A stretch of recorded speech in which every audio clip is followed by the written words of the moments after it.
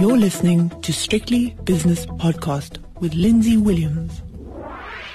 The JSE has opened its doors for another day and another week, so it's time for the opening with Nick Kunze from Sanlam Private Wealth, talking to us from Johannesburg. Nick, what's in the diary? Let's start with the diary today.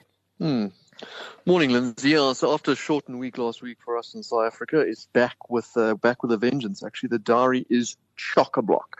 I mean, let's start with the couple of the big ones for me. Firstly, tomorrow, the US president debate between Donald Trump and the Democratic nominee, of course, Joe Biden. So that's the biggie.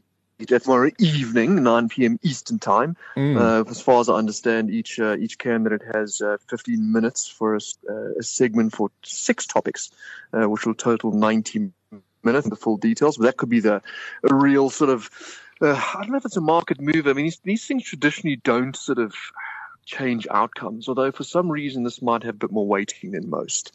I do actually. Yeah. I wonder if Joe Biden has rewritten his speech, or is rewriting his speech at the moment, or his prognostications because of the New York Times expose on Mr. Trump's tax and financial affairs. I wouldn't be surprised, and of course he's dismissed it as fake news, but the New York Times, I mean, certainly 20 very detailed expose of his tax affairs with a lot of sort of background to it, and I was surprised if they haven't done their sort of back checks on that. So that could be quite interesting. And then we've got Friday data point. That's Jobs Friday as we know it. We get to sort of gauge the strength of the world's biggest economy. Unemployment, of course, if you remember back in August, 8.4%. We're expecting that to fall to 8.2% in September. Crucially, though, if we look at those weekly jobs numbers, they've been sort of markedly slow. So I think that's another big one. Also on Friday, we've got European inflation readings. ECB will be watching that one as well. Elsewhere, a couple of central banks, Bank of India is reporting this week. And then locally there's quite a few big ones as well. So locally, we never normally sort of feature amongst all the sort of global news, but locally we have our delayed unemployment numbers, the first official figures to see how badly our lockdown has affected us in SA, and certainly amongst the jobless. That is out on Tuesday. We're looking, I mean, it's such a widespread. I mean, I've seen numbers of around the official rate, we're looking for 30.1% unemployment in Q1, but I've seen some sort of whisper numbers as high as 50%. So that might be quite a big market mover for the rand. That's tomorrow. And then as the week progresses, we have some PMI numbers on Thursday from ABSA and some trade deficit numbers on Wednesday. So, I mean, just in summary, Lindsay, it actually is a very busy week. So I hope everyone had a good day off or a good long weekend, because it's going to get busy. Very good. Let's have a look at the Stock Exchange News Service today. What have I got in my diary? I'm speaking to Distill later on, but I think their numbers traditionally come out at around about 5 o'clock. What has come out this morning? What did you cover in your meeting locally?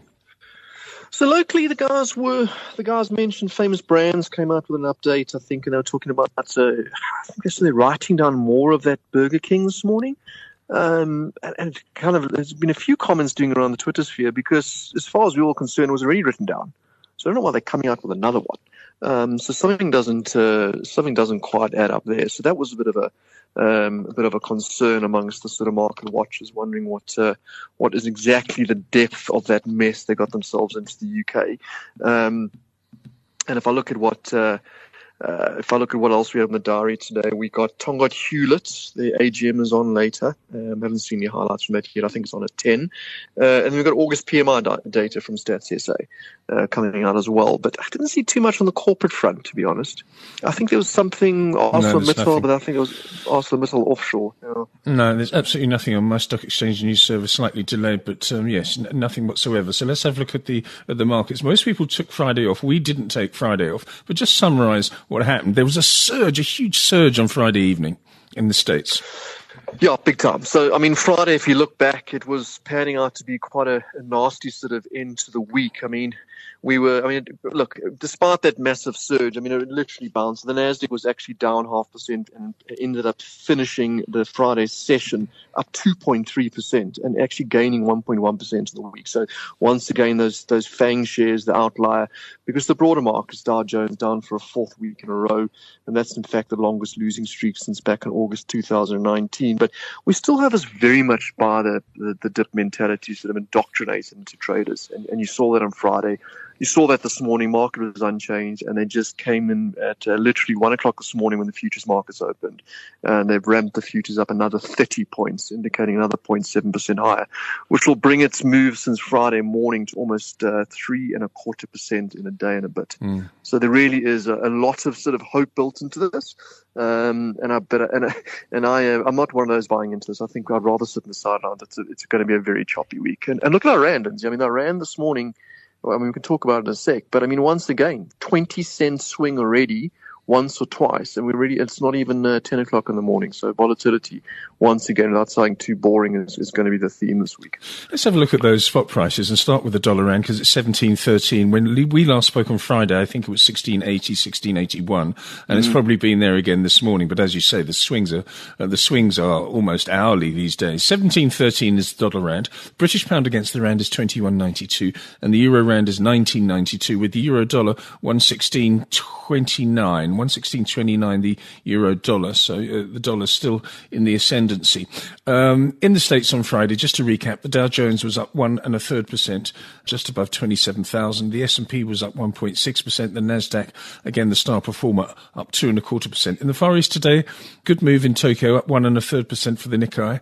Shanghai's flat, and the Hang Seng is up 0.8%. Australia is flat as well. Commodities, the gold price holding on. It's unchanged at $1,861 an ounce. Platinum is $849, which is up 18 or 2.1%. And you'll give me palladium, please, Nick. Palladium also holding on. Let's call it down just $2. So let's call it unchanged. 2213 on the day. Okay, and the oil price, the all-important oil price, down 3/4 for the West Texas, just below $40 a barrel, 39.96, and Brent crude oil is 41.65, which is down 0.2%. So commodities are flat to down today across the board, more or less. S&P futures, as you quite rightly said, doing quite well, up 0.8%. They opened more or less flat, maybe to slightly higher, but they've been gaining momentum overnight. 0.8% up for the S&P, going back above 3,300, and the Nasdaq futures are more or less the same. Okay, Nick, what about stories that you're looking at? I mean, shares that are moving before I come to mine. Yeah, so the banks on a charge, and once again, losing that dislocation to that rand dollar price, and certainly against the bonds, because the banks were down significantly on Friday, and the bonds moved 1 pip. So again, that dislocation has fallen apart. But this morning, if I just comment here, I mean, First Rand up 6%. ABSA, which was getting hammered last week, up almost 6%, and the same goes Standard Bank 4.75%, Old Mutual up 5.25%, 90 Nedbank up 5.5% again. So a real, once again, wild swings in these banks on the back of really nothing. I mean, the rand is 0.2% weaker actually. So I mean that's one of, I guess, it's going to be the talking point already this morning. Okay, so it's financials to watch throughout the day.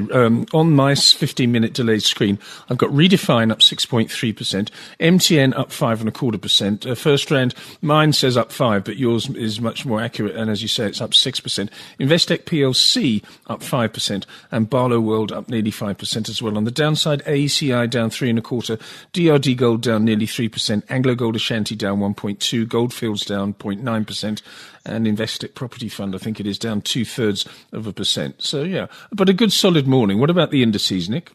Yeah, a very good solid morning, and that's reflecting the indices too. So almost making back the entire move on Friday, funny enough. All share up 1.5%, 853 points firmer, and we're only 3/4 an hour into the trade. 54,440. Top 40 is back above 50,000 now, up 1.5%, 50,320. Individual indices, there is very little that's in the red. Pretty much everything in the green, led by financials, as we just said. The financial index up 4%, industrials up 3%, consumer cyclicals 1.9% firmer, energy shares, despite the weaker oil price, 1.4% firmer, and technology shares 0.78%, and utilities have got, there's only a small basket of those, but that index down 1% today. Is it also, just before we go, is it also the same situation as it used to be when I was sitting on a desk, that when it's significant Jewish holiday, which it is today because a lot of people are fasting, including our friend David Shapiro, because of Yom Kippur, do markets also tend to be a little bit quieter because of the lack of participation there? Yeah, definitely. I mean, most of the big houses on Wall Street have Jewish backgrounds and history to them as well, so you find the markets are fairly thin in the afternoon session. Although I will say, I mean, they must be happy while they're fasting because the markets had a really strong bounce globally today. But something tells me we're not finished yet. This is going to be a very volatile week. Very good. Well, we look forward to it. It gives us lots to talk about. Nick Kunze, thank you very much. Nick Kunze is from Sanlam Private Wealth in Johannesburg. And that was the opening. The views and opinions expressed in these podcasts are those of Lindsay Williams and various contributors and do not reflect the policy, position or opinion of any other agency, organisation, employer or company associated with strictlybusinesspodcast.com. Assumptions made on the analyses are not reflective of the position of any other entity other than the speaker or the author. And since we are critically thinking human beings, these views are always subject to change, revision and rethinking at any time. Please do not hold us to them in perpetuity.